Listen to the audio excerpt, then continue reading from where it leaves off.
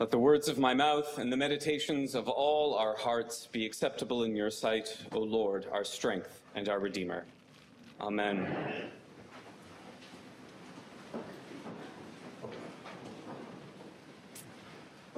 On December 23rd, 1866, French theologian Hyacinthe Loisson gave a talk titled Fatherhood in Notre-Dame de Paris. This talk, part of a series of popular Advent lectures at the cathedral, spoke about how being a father was more than simply producing children. That being a father was about love. The love between members of a family, yes, but also how that love finds its source in God's love.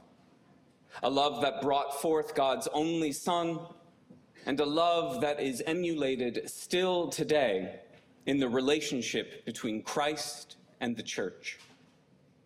Through love, we are united to one another, and by that same love, our union is made indissoluble.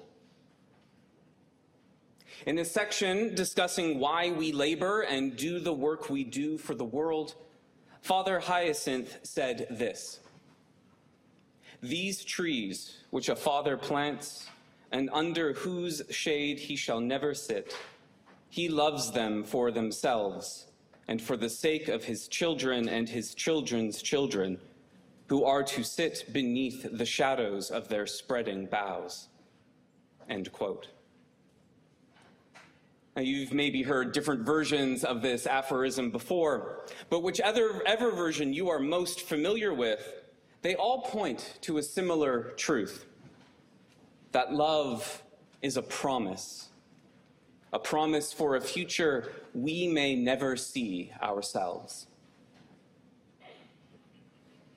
In today's reading from Genesis, the Lord appeared to Abram and said to him, "I am God Almighty. Walk before me and be blameless, and I will make my covenant between me and you, and will make you exceedingly numerous." The covenant made between God and Abraham is a foundational promise, not just for the people who will one day call themselves Israel, but for everyone who believes in the God of Abraham.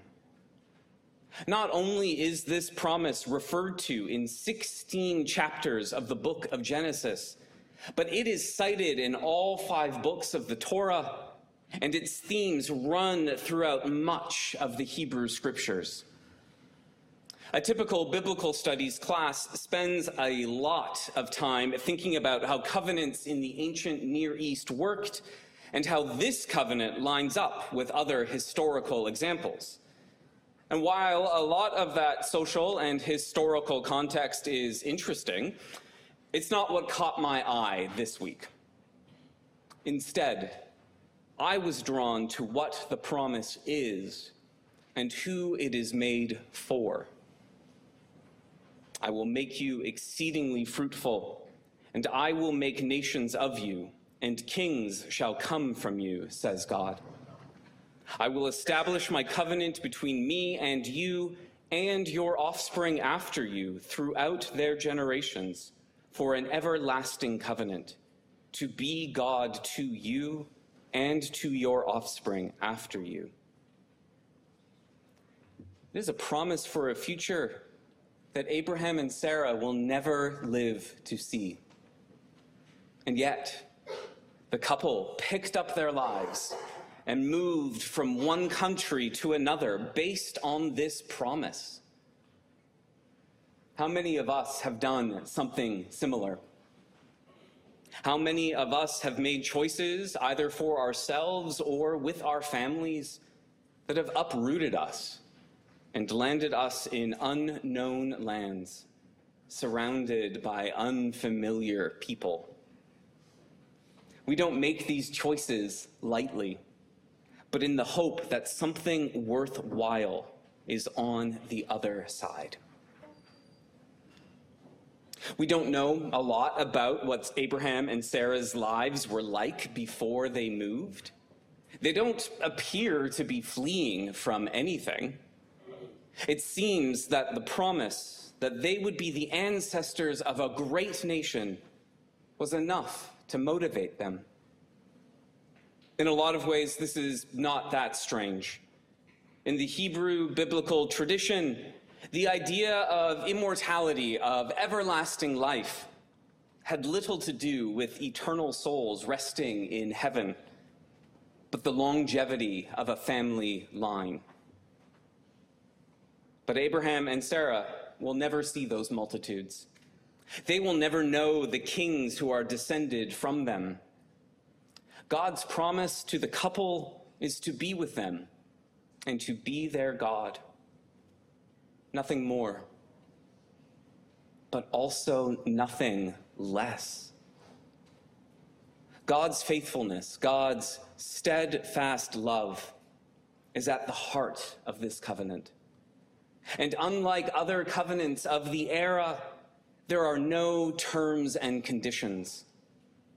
Abraham will walk and be blameless before God, not because it's his end of the bargain to hold up, but because by putting his trust in God, he and his family cannot help but be changed. Trust is really just another word for faith. And as Paul says in his letter to the Romans, the promise of the covenant depends on faith, so that it may be guaranteed to all of Abraham's descendants, to those who share the faith of Abraham, who is the father of us all. For Paul, all those who believe God's promises to Abraham are grafted into Abraham's family. And so Abraham's lineage and ours isn't rooted in biology, but in the faith and hope and love that unites us. Which brings me back to Hyacinthe Loisson. His understanding of fatherhood and of family was very much rooted in his 19th century worldview. Reading his lectures now can feel outdated.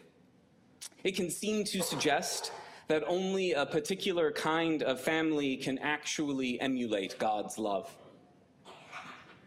But if faith in God's promise is what unites us, then our understanding of family, of love, has to grow so that it can include anyone and everyone who has found hope in that promise. This doesn't mean that God changes or that we remake God in our own image. Instead, we are regularly reminded that our own view of God is limited, that our growing understanding of love enables us to better walk and be blameless before God, because it shows us more and more of God's boundless and all-encompassing love. A love shown in a promise of faithfulness. A love that asks us to plant trees even though we may never enjoy their shade. A love for a future we may never see. I think this is what Jesus means when he says that to be his disciples, we must deny ourselves, take up our crosses, and follow him. Do we live only for ourselves and our wants today?